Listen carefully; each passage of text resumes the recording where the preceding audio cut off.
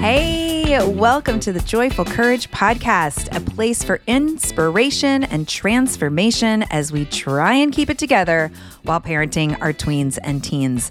This is real work, people. And when we can focus on our own growth and nurturing the connection with our kids, we can move through the turbulence in a way that allows for relationships to remain intact. My name is Casey O'Rourke. I am your fearless host.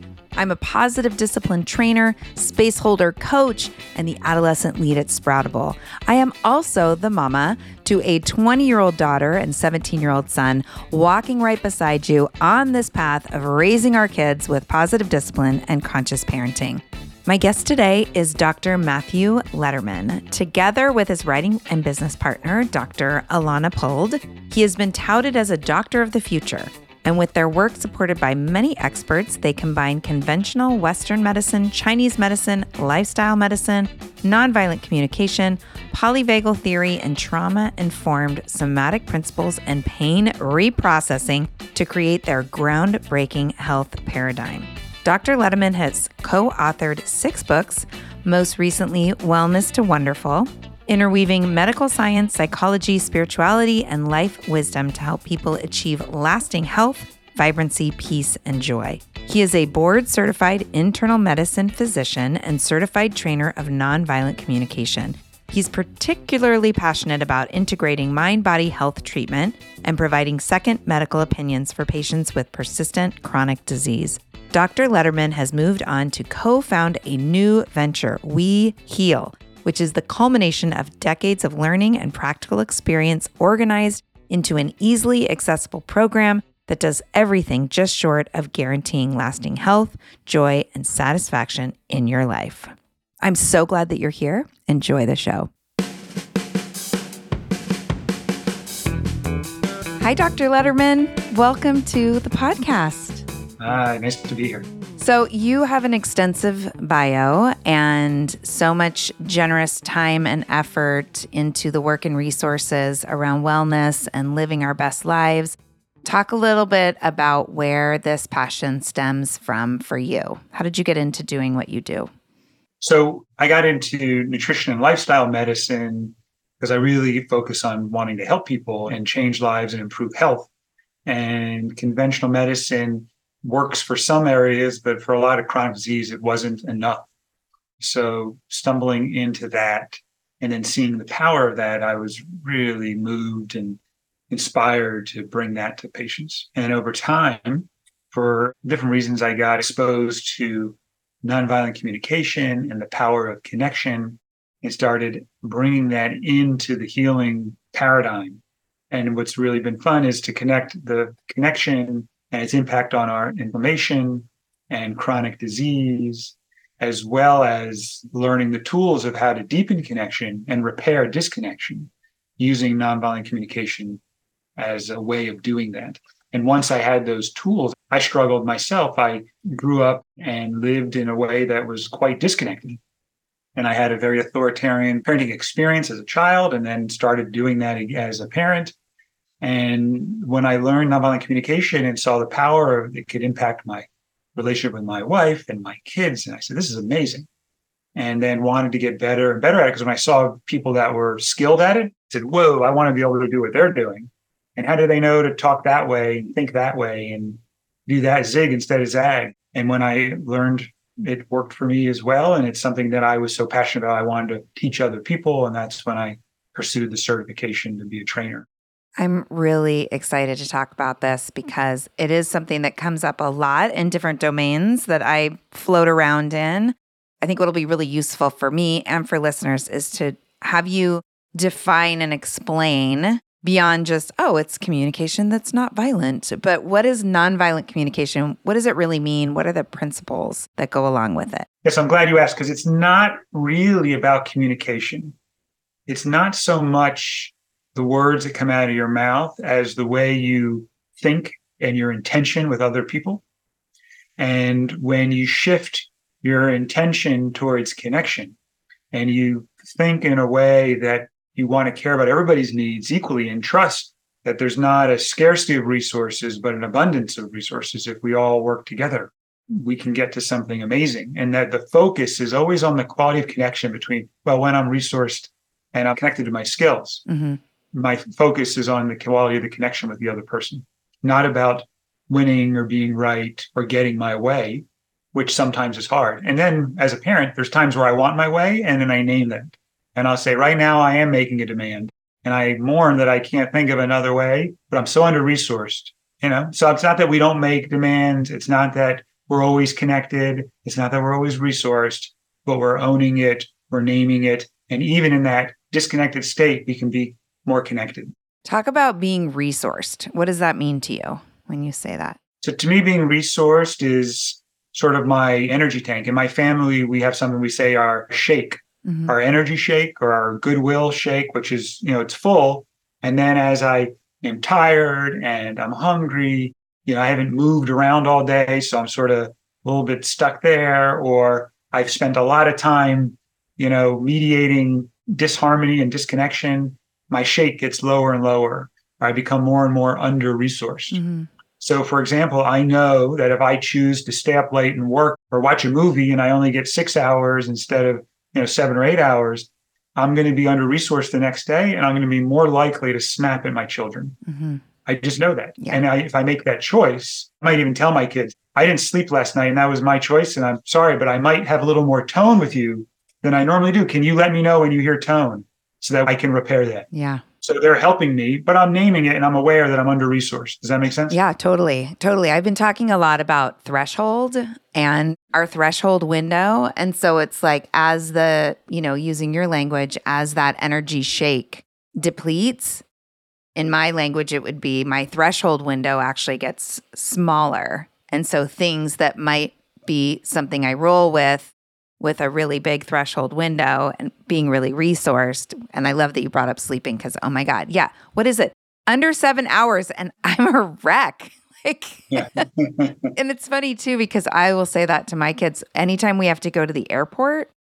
I'm so sorry. We all know that I become a little freaky at the airport.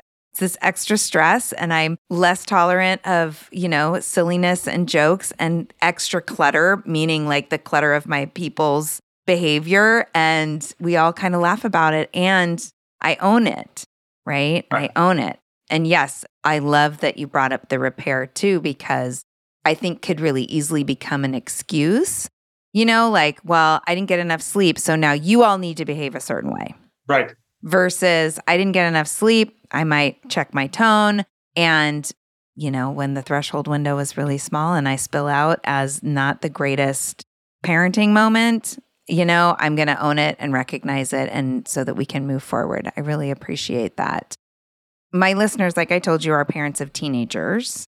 And I'm hearing you as well. And I'm just nodding my head in alignment around that connection is so much more than the words that we use. So I'm really appreciating that. Communication is so real during adolescence. How old are your kids? Do you have adolescents? Are you here? You look kind of young. My one daughter is going to be 12 and then the other's almost 10. They're just starting in. They're creeping in. And then I have some nieces and nephews. Yeah. And I work with a lot of teenagers. And then I have cousins that they were teenagers and I'd work with them. And now they're getting out of their teenage years. So a lot of exposure. Yeah. So you've seen it. You see adolescence in action. And it's so interesting. And I'd love to hear just from your medical background. I mean, I've studied and seen resources where simple things like boys often will read a neutral facial expression as aggressive, or like even just this morning, literally with my 17-year-old son, we just opened up the Common App, which those of you that are listening who are heading into college application time know what the Common App is. It's the new way of applying to college.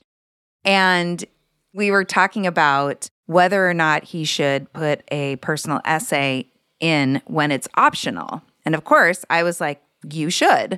And he was really like, why? And as we were talking about it, I could feel his agitation. And he said, you are talking to me like I'm 5.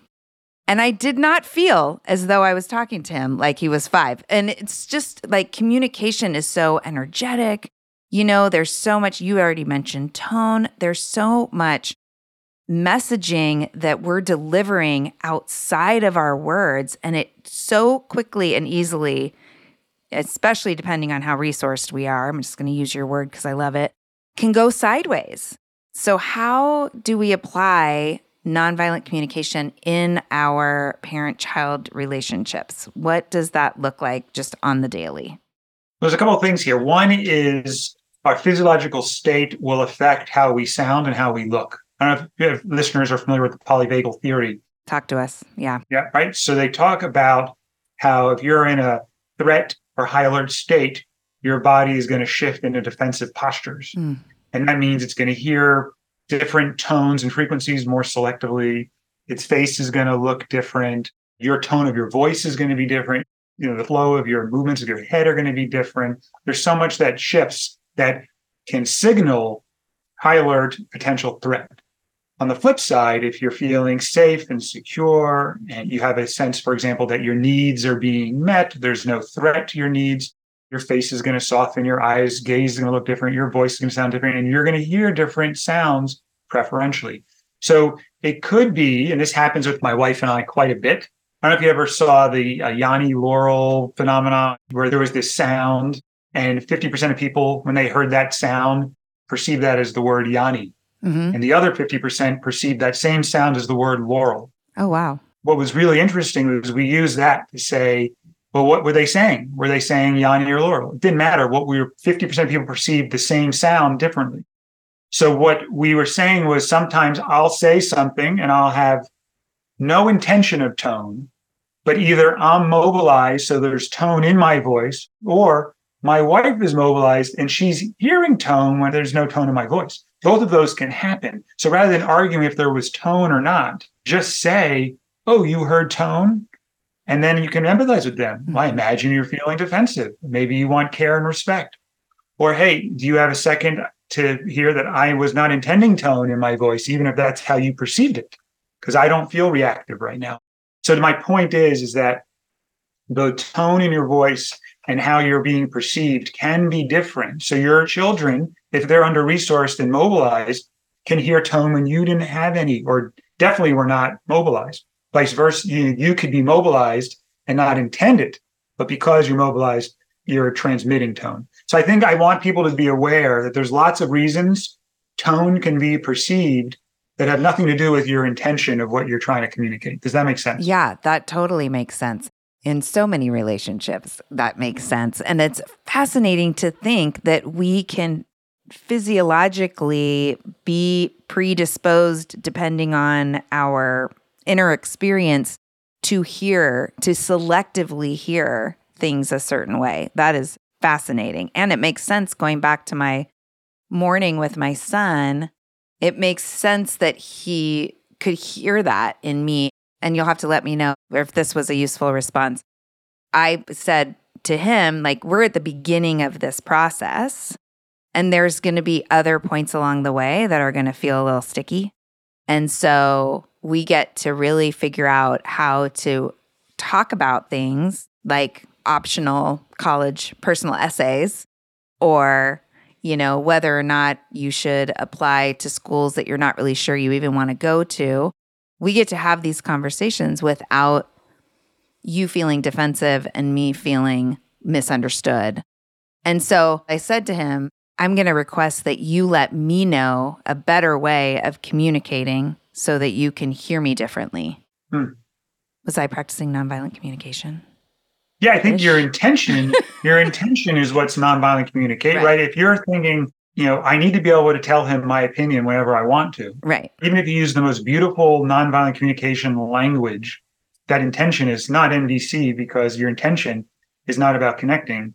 It's about doing what you want to do. Right. So if you're attached to an agenda, if you want a certain result, you're automatically not using NVC. And that's what I learned early on. Was I had all the, they talk about observations and feelings and needs and requests. And I had all this beautiful NVC language memorized.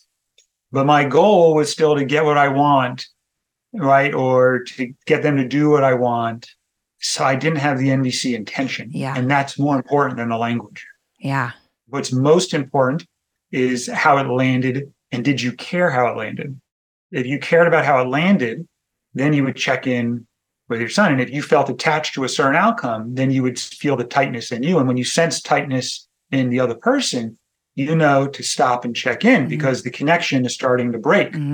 But to me, it's about focusing on that connection at all times and being willing to stop mid-sentence and saying, hey, I'm trying to contribute with this information and I can see that it's not landing as a gift. Yeah.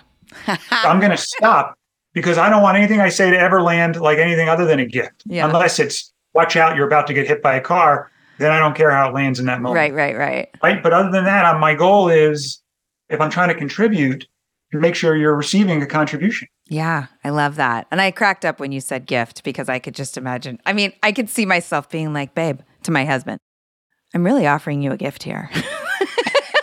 Turn your ears on. And that's the other thing that I'm hearing you say, and this is something that in my personal life is really coming up, which is presence and being present with ourselves to even notice the tension, right? Being present enough in the moment to recognize the indicators energetically or just what we can see that tension is showing up for the other person really requires us to be present. And you already said, like, it's not about being right, and listeners, I know that we think we're right all the time. And we get to care more about the person, the human that we're in relationship with than we care about being right. And I think that is where we get to let go of that and notice the tension because we're not going to get where we want to go, which I think all of us just ultimately want to be in connected, loving relationships. And we can't get there if we're too hung up on, like getting that point across or making sure that, I think oftentimes as parents of teenagers, things get pretty wild sometimes. And this old idea of, well, they need to feel the pain, right? Like they need to know they've done the wrong thing.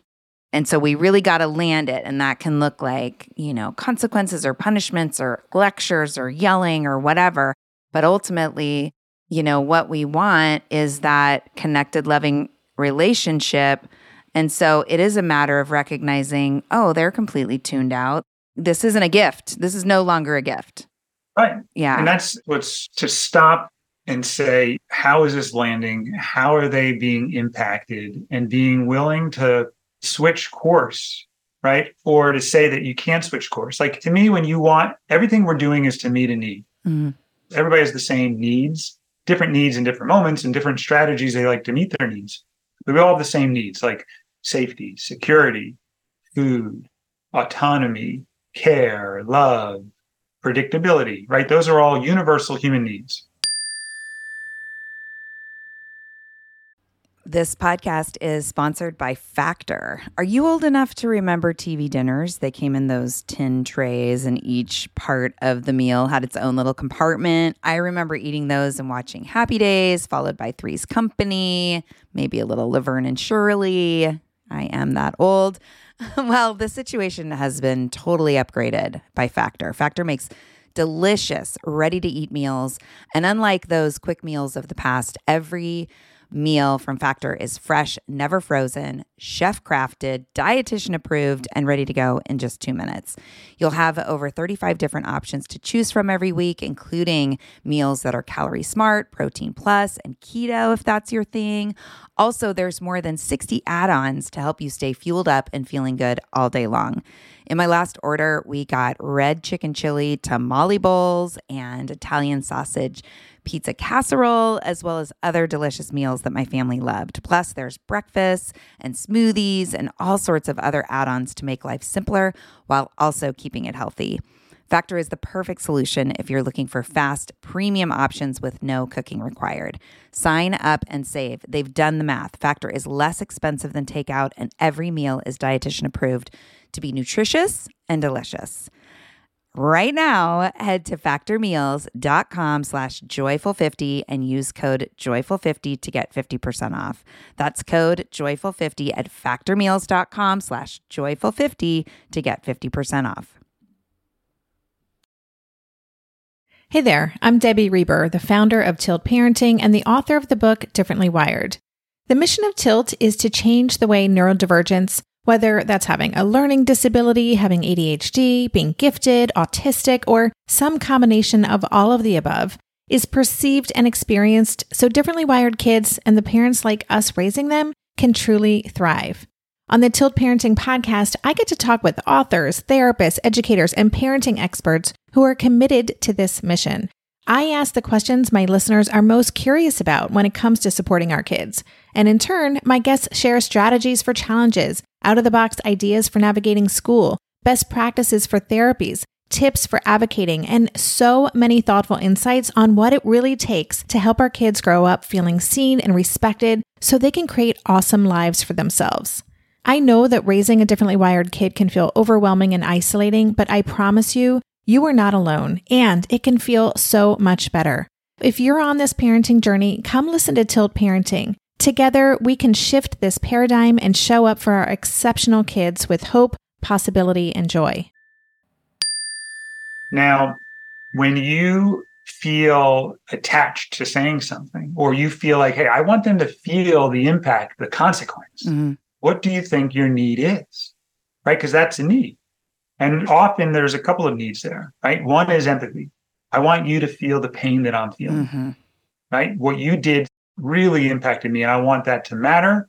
And I want you to feel how it hurts or how it impacts me. That's one. Why do you think a little kid hits another kid? Yeah. One of the things they're needing is empathy. Hey, you hurt me. I want you to feel how bad I feel. It's a tragic strategy to meet their need for empathy, but it's a need nevertheless. And then another one is predictability. Hey, I want to make sure this happens differently in the future, right? So if this really is uncomfortable or unpleasant, maybe you're going to remember in the future more effectively.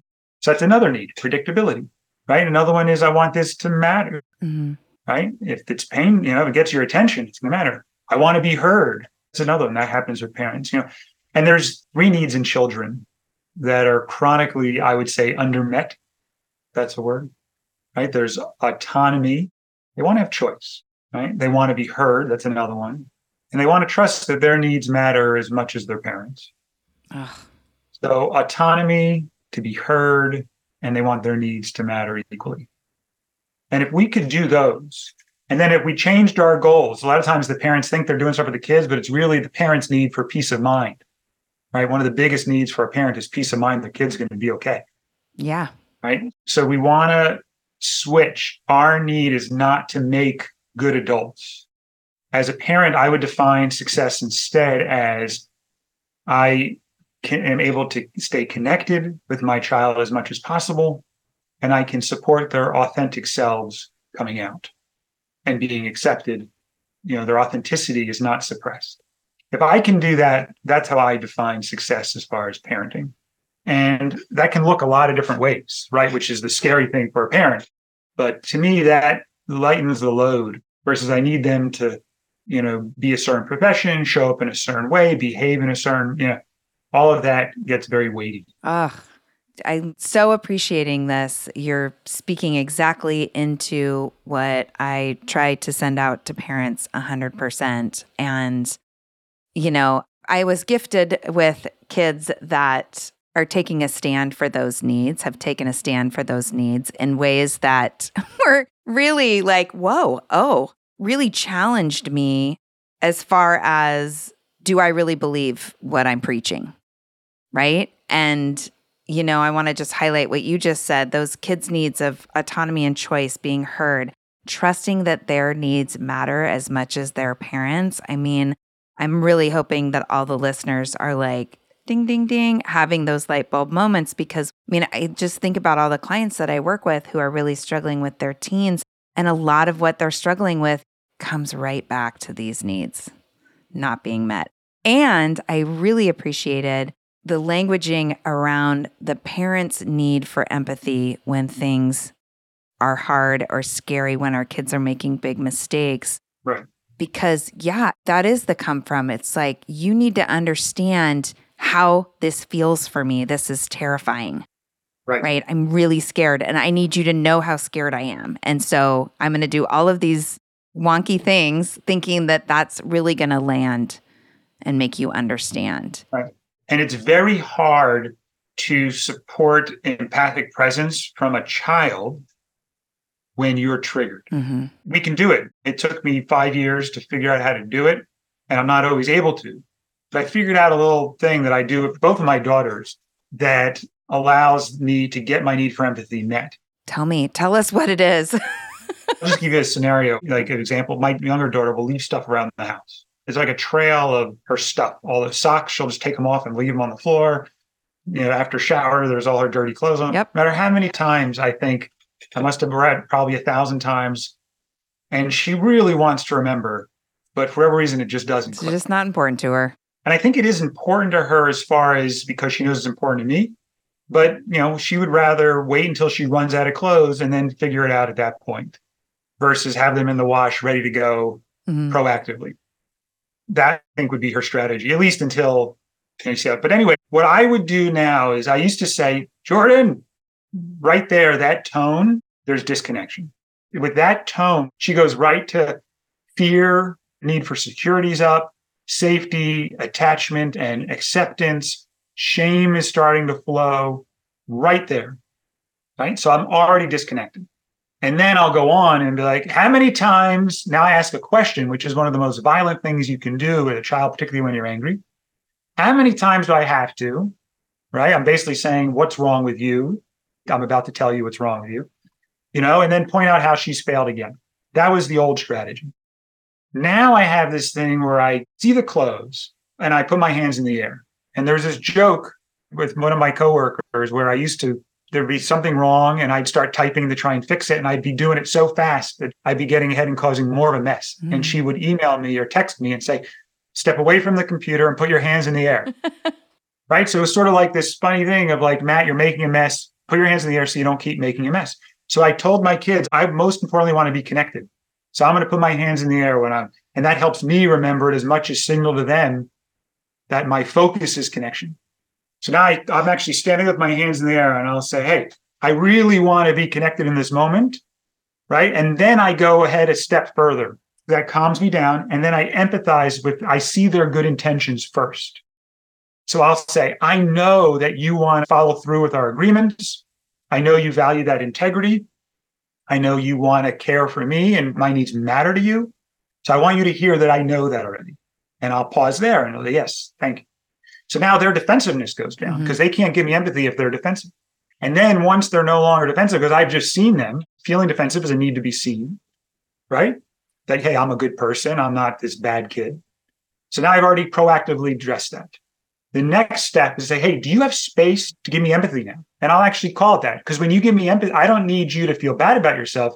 What actually heals my heart is just getting empathy. And I feel so much better when you can give me empathy, which is just telling me how you imagine I feel when I see your socks on the ground. Mm-hmm. Do you have space to do that? And they'll say, yeah, Dad. Because I'll say, and then they'll say, Dad, I imagine when you see the socks on the ground, you get really annoyed because you want the house cleaned up and you've told me 1,000,000 times. So now they're saying what I used to say. You told me 1,000,000 times. And I'll say, yeah. And they'll say, Dad, I bet that's really irritating. I'll be like, oh, thank you so much. My heart feels so much better right now. You just helped me heal in that moment by doing that, by giving me that empathy. That was so powerful. And they'll say, oh, and they have a big smile like, oh my God, they just did something for me, right? And then I'll say, okay, so now I feel better. And I'll check in, you feel good, great. What can we do about the socks? Can we sort of gamify this so that instead of now I'm going to the request and strategy stage because we've already gotten a really good quality of connection. I got my empathy, they got their empathy, we're going to strategy now. Now because people will say, when you see the socks on the floor, that's what's irritating you. That's not true. What's irritating me is my thoughts that I don't matter. And then I have a thought that my kid is this inconsiderate kid, and I don't know how they're going to grow up to be successful because they leave their socks on the floor all the time. No, they're probably going to be dead in a ditch at some point. Exactly, because the socks are on the floor. So that to me is I have to help them understand that that's what's making me angry, my thoughts. Yeah. Because and they'll say, are you sure? I say, well, what happens if your daughter agreed to give you $1,000 every time you saw her socks on the floor? And I'd say, then I would be very happy to see socks on the floor. I would no longer be angry.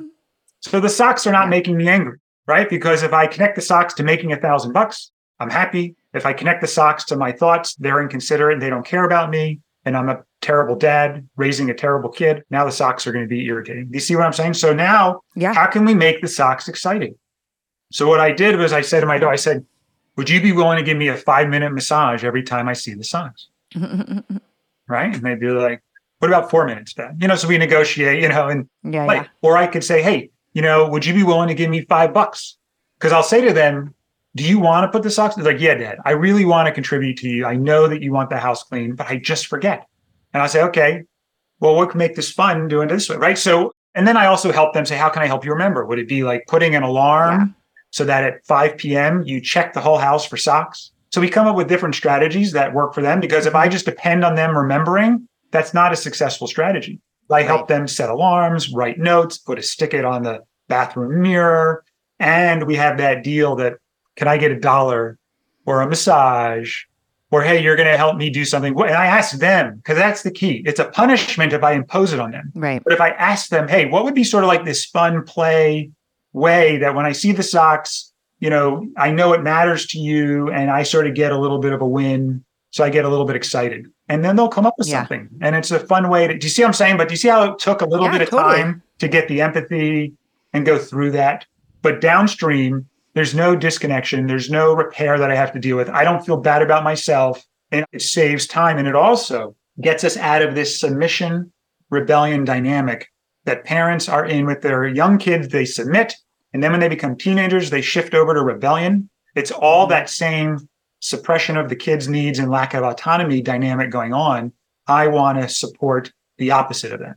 Yeah. And what I really liked was the piece around like, what's going to be helpful for you? How can I help you? Because I think then what we're talking about is not a kid that we're holding as, just a kid who doesn't care. And instead and I think about Ross Greene says this a lot. He talks about lagging skills. It's a kid who just doesn't have the skills to remember, right? Or not, maybe it's not even skills, but it's, all of us need a little something when we're trying to make a behavior change or we're trying to remember to do something. Visuals, auditory reminders, those kinds of things. That's actually helpful.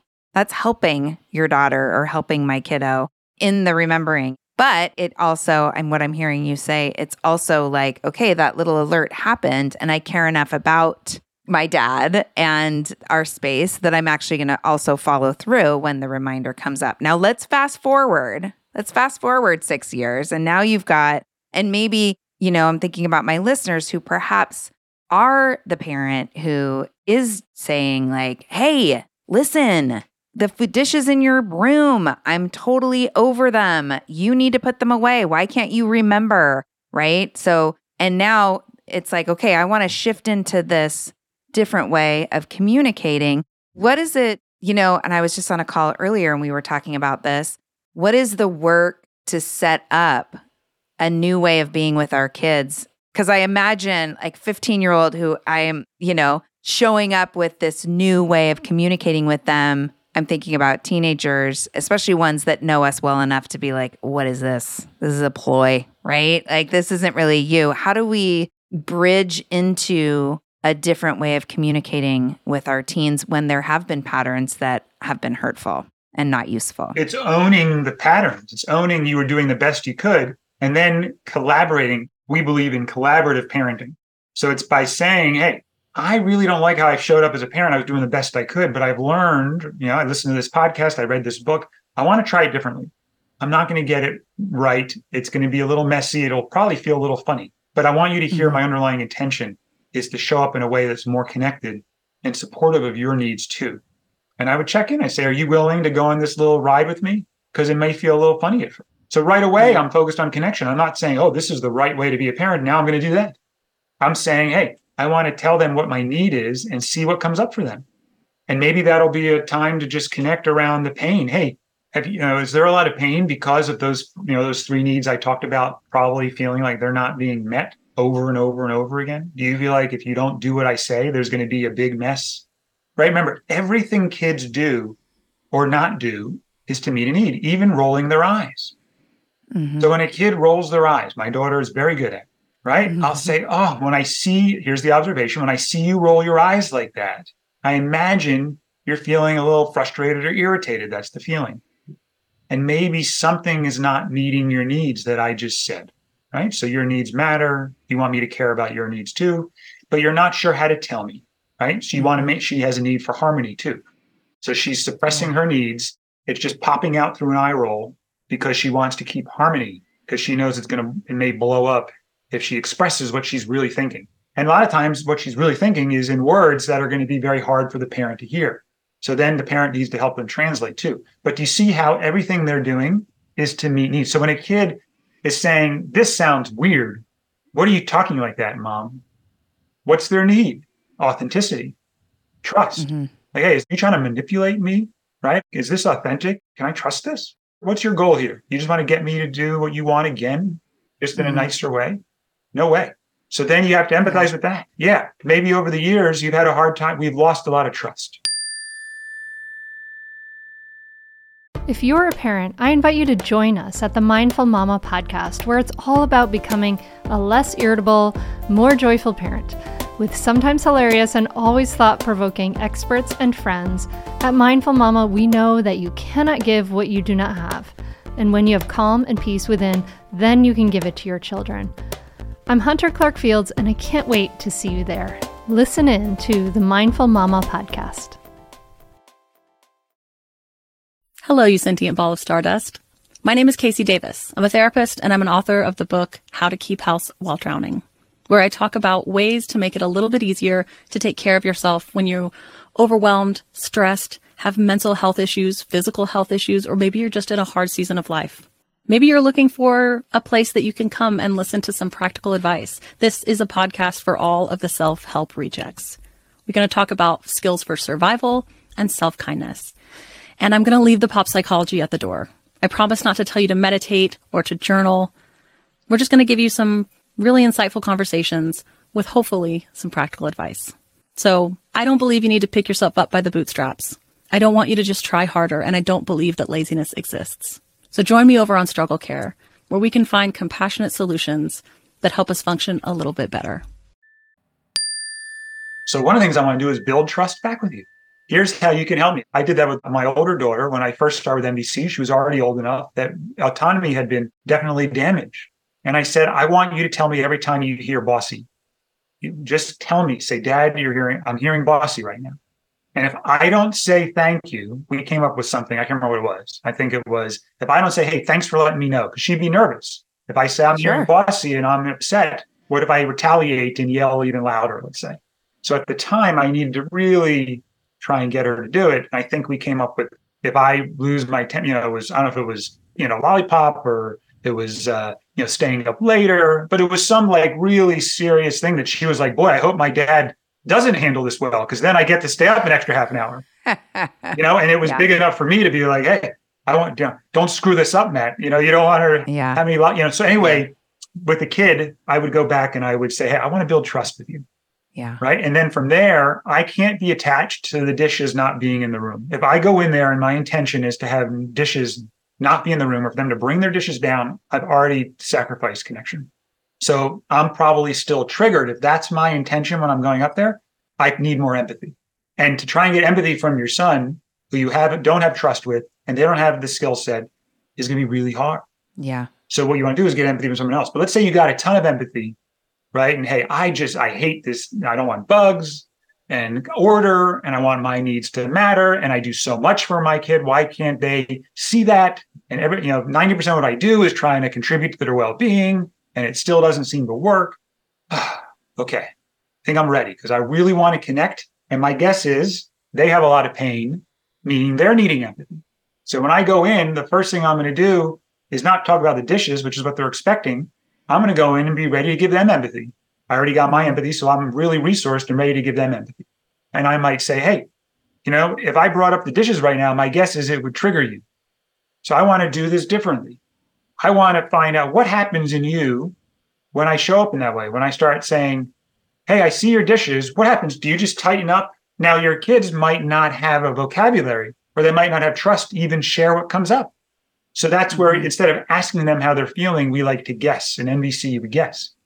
And then you just put yourself in those shoes. Hey, I'm guessing you tighten right up because you're about to hear something that you're going to have to do. Or if you don't do it, there's going to be some consequence to our relationship, or I'm going to withdraw in irritation, or you're going to do it when you don't want to do it. And that's, submitting. I bet you that really stinks, doesn't it? Right. So I'm just trying to connect with them and empathize with, the position they're in. You see what I'm doing there, though? I'm not focused on the dishes. Totally. Yes, 100%.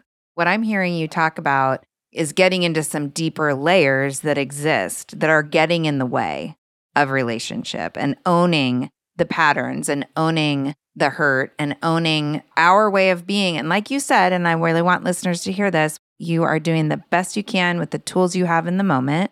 And you get to listen in on this conversation that I'm having with Dr. Lederman and learn some new things and try them on, right? And I think it's so powerful for our kids, for us to model what it looks like to own our behavior, and owning our behavior. And then like you talking with your daughter about when you shifted into a different way of being and you had that moment with her around, let me know when I'm being bossy. We're the adults and we get to take the feedback, and we get to, in that moment, do whatever we need to do internally to calm our nervous systems and actually follow through with what we said we were going to do, which was, show up a different way. Right? Or say in the moment, I'm so under-resourced, I can't show up in the way I want. Can you hold for 10 minutes and then we'll circle back? Yes. And what powerful modeling. I mean, if the adults of the world were able to say, hold on, I'm under-resourced. Can we come back to this in 10 minutes? I mean, world issues would not be a thing, if the adults could behave this way. And so we have this opportunity that's so powerful with the generation coming up to model something so powerful and so different. Yeah, and it can be so powerful. And I tell parents, and I work with a lot of parents and teenagers that are trying to reconnect. We do a lot of repair support. And the parents say, well, I want those dishes out of the room. I say, well, why don't you bring them out of the room? Yes. This time, and it's because of the history and the buildup. If the mom brought him out of the room this time, that's not going to make or break mom. But there's that whole story of, remember I talked about that's what's making, it's not learn. It's not the dishes that are making you angry. It's your thoughts of when you see the dishes that make you angry. How many times do I tell them they don't care? What kind of slob am I raising? What am I doing wrong? Who's going to marry this person? Our head goes all there. That's what makes us irritated. Yeah. I want to hear more about the work that you do with parents and teens around repair, because I feel like, if there hasn't been a lot of work on shifting our way of being in the parent-child relationship and we get to the teen years demands it, So I'm guessing you probably have a lot of people who come in and there is a lot to repair. Yes. And I'm curious, especially around the teenagers, that there's so much hurt that they're really resistant. How do you break through with those kids? There's kids that have been so shut down that they're very quiet, right? They won't say anything or very little. Yeah. And that's just gone. That's just a need to protect. Because a lot of parents will say, oh, see, they don't care. Now, that's your evaluation. Yeah. They're meeting a need by not saying something. What is that need? That's what I always ask them. What need are they meeting by not saying it?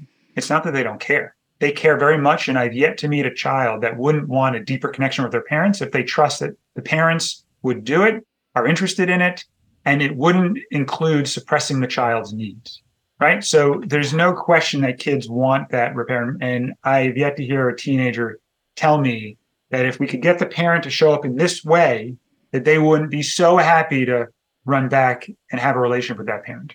The only reason teenagers move away from their parents and disconnect, and I'm not talking about like healthy independence, I'm talking about they pull away and shut down, is because they don't see a better way to meet their needs.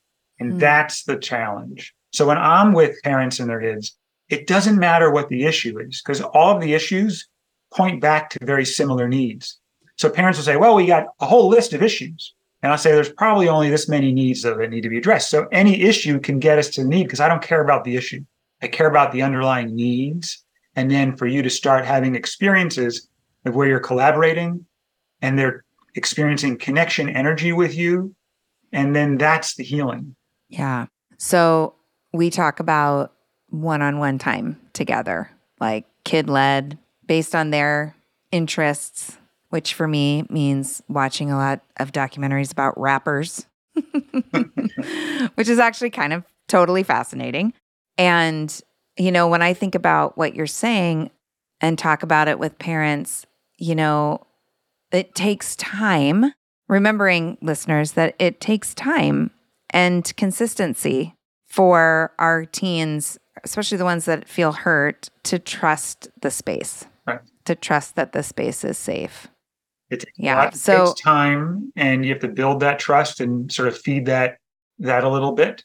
But depending on the amount and the extent of the damage, and it happens quicker than parents think. And the other thing I want to say, though, is that when caring for your kids' needs, it doesn't go to permissive either. It doesn't mean you don't care about the parents' needs. Remember, I said we got to care about both people's needs equally, and particularly around health and safety.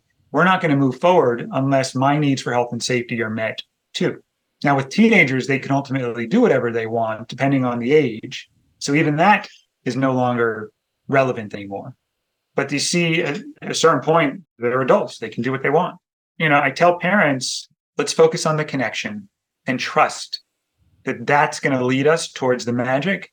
And if you also have to get good at mourning and self-empathy, particularly as the kids get older, and they're not going to do this. They're not going to have the same preferences and strategies that you have. They just won't. They're different people. Mm-hmm. So, hey, oh boy, am I mourning the fact that they're making that choice. And and it's stimulating pain in me. And what we are not very proficient at, I believe, as people in general and parents, is holding our own pain. What we do is when we get pain, we try to make that go away by changing the outcomes in our surroundings. That includes trying to control our kids. I think that's a tragic strategy to try and sort of soothe our pain. Does that make sense? Is that clear? Yeah, that does. So sometimes our need in the moment is mourning. And I need to mourn that I can't think of a way to do this. Now, I could threaten my kid and I can make them wish they didn't do something through a really bad outcome that's only going to cause pain, to try and get them to do what I want so that I feel better.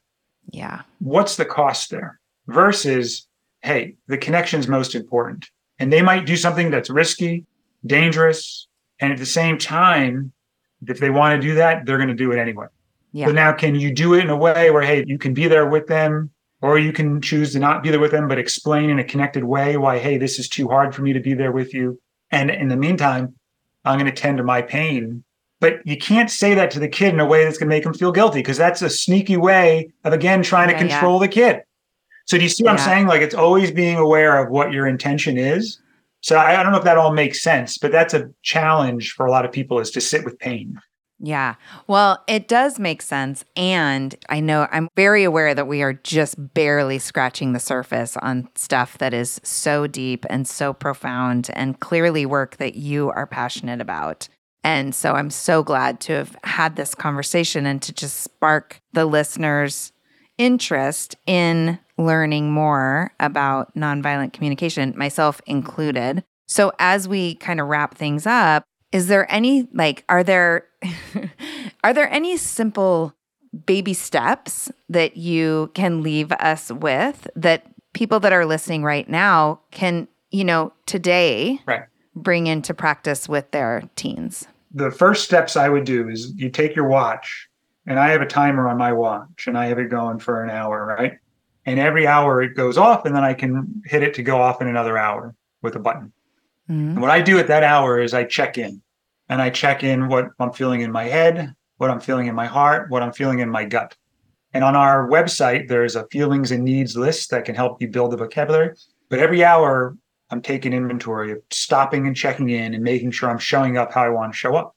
And when the kids are rowdy or we're going down and there's a lot of chaos, I'll change my timer to maybe every 5 minutes. And then it's going off every 5 minutes, sometimes every minute, where I'm like, I know I'm going to. And if I know it at a minute, a lot of times I'll tell everybody, hey, I'm going to go take a 10-minute break for self-care because I really want to get back and I don't want to snap or lose my temper. And I'm feeling pretty triggered. But that timer for me builds that checking in, which allows you to connect to feelings and needs inside of you. And then also learn how to check in and be more intentional, in the heat of the moment, because I'm doing it every hour, not just when it's hitting the fan. I love that because it's that high reps, that high repetition. I think if we wait till it's hitting the fan, the likelihood that we'll lean into, oh, let me check in on myself. We don't have the muscle memory for it, and it's high emotion, You can't do that. In the heat of the moment, you're going back to your default neural pathways. Right. You got to create the muscle memory, the neural pathways of checking in and slowing down. And because that's the most important thing to do NDC, and that intention is to take your time and slow down. Thank you. Thank you for that. Thank you for your work and your passion for it and everything that you're doing and bringing for families. Can you tell us a little bit more about resources on your website? And then I'll have you share where people can find it. Yes. So on our website, we have a section of resources on connection. There's feelings and needs. There's ones for little kids. You can show them that has pictures. There's ones, other ones with adults. I like to teach with role plays. And there's a role play of me working with a mom whose teenage son was actually in the audience and gave permission to do this. And I played the mom with NVC skills, and the mom played her son about wanting them to get off using their device too much. So we did that role play. And what's really cool about that is when she played the son, she was able to experience and empathize with the son because she played that role. Mm-hmm. Plus, she was able to see how it would feel coming at it differently with an NVC. Yeah. So that's on there. So just supportive stuff. There's a masterclass coming up in September that people can register for on there. And then they can work with us individually if they want. Great. Yay. Well, my final question that I ask all of my guests at the end is, what does joyful courage mean to you in the context of nonviolent communication? Joyful courage to me would be the courage to check in and do as much in your life with that joyful energy instead of out of that obligation energy, to really connect to your choice and your intention, and to do as much as possible because it's joyfully contributing to you and other people. And have the courage to do that when the world around you may have educated you to focus on what's right or what's expected. But you have the courage to really stay in integrity with your needs and values. Thank you. Where can people find you and follow your work? Yes. So our website is weheal.health. We have a new book, Wellness to Wonderful, that's out. You can get that on Amazon, Audible, print, and Kindle. And you talk about nonviolent communication in that book? Yeah. So because it's all about optimizing health and resourcing the body so you can connect. And it talks about self-connection, connection to other people. And NVC is a big foundation of that. Awesome. Are you on social media? Can we find you on social media? Yeah. So Wellness to Wonderful with the number 2. And you can follow us. That's our handle on all the different platforms. Awesome. Well, thank you so much for spending time with me. This was super useful and interesting. And I know that I am excited to learn even more. So I'm going to be checking out your website. Thank you. Hey, thank you for having me. And all the parents listening, the fact that you're showing up and listening to this means that you care and you have that intention to be the best parent you can. So best wishes, best of luck. Congratulations on that.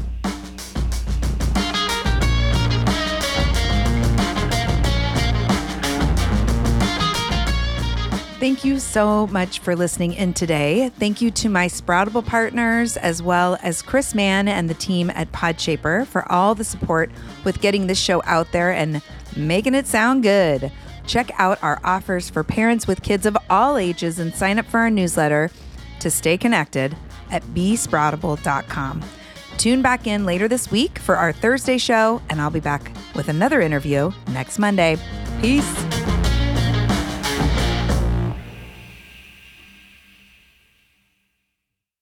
Hello, you sentient ball of stardust. My name is Casey Davis. I'm a therapist, and I'm an author of the book, How to Keep House While Drowning, where I talk about ways to make it a little bit easier to take care of yourself when you're overwhelmed, stressed, have mental health issues, physical health issues, or maybe you're just in a hard season of life. Maybe you're looking for a place that you can come and listen to some practical advice. This is a podcast for all of the self-help rejects. We're going to talk about skills for survival and self-kindness. And I'm going to leave the pop psychology at the door. I promise not to tell you to meditate or to journal. We're just going to give you some really insightful conversations with hopefully some practical advice. So I don't believe you need to pick yourself up by the bootstraps. I don't want you to just try harder, and I don't believe that laziness exists. So join me over on Struggle Care, where we can find compassionate solutions that help us function a little bit better.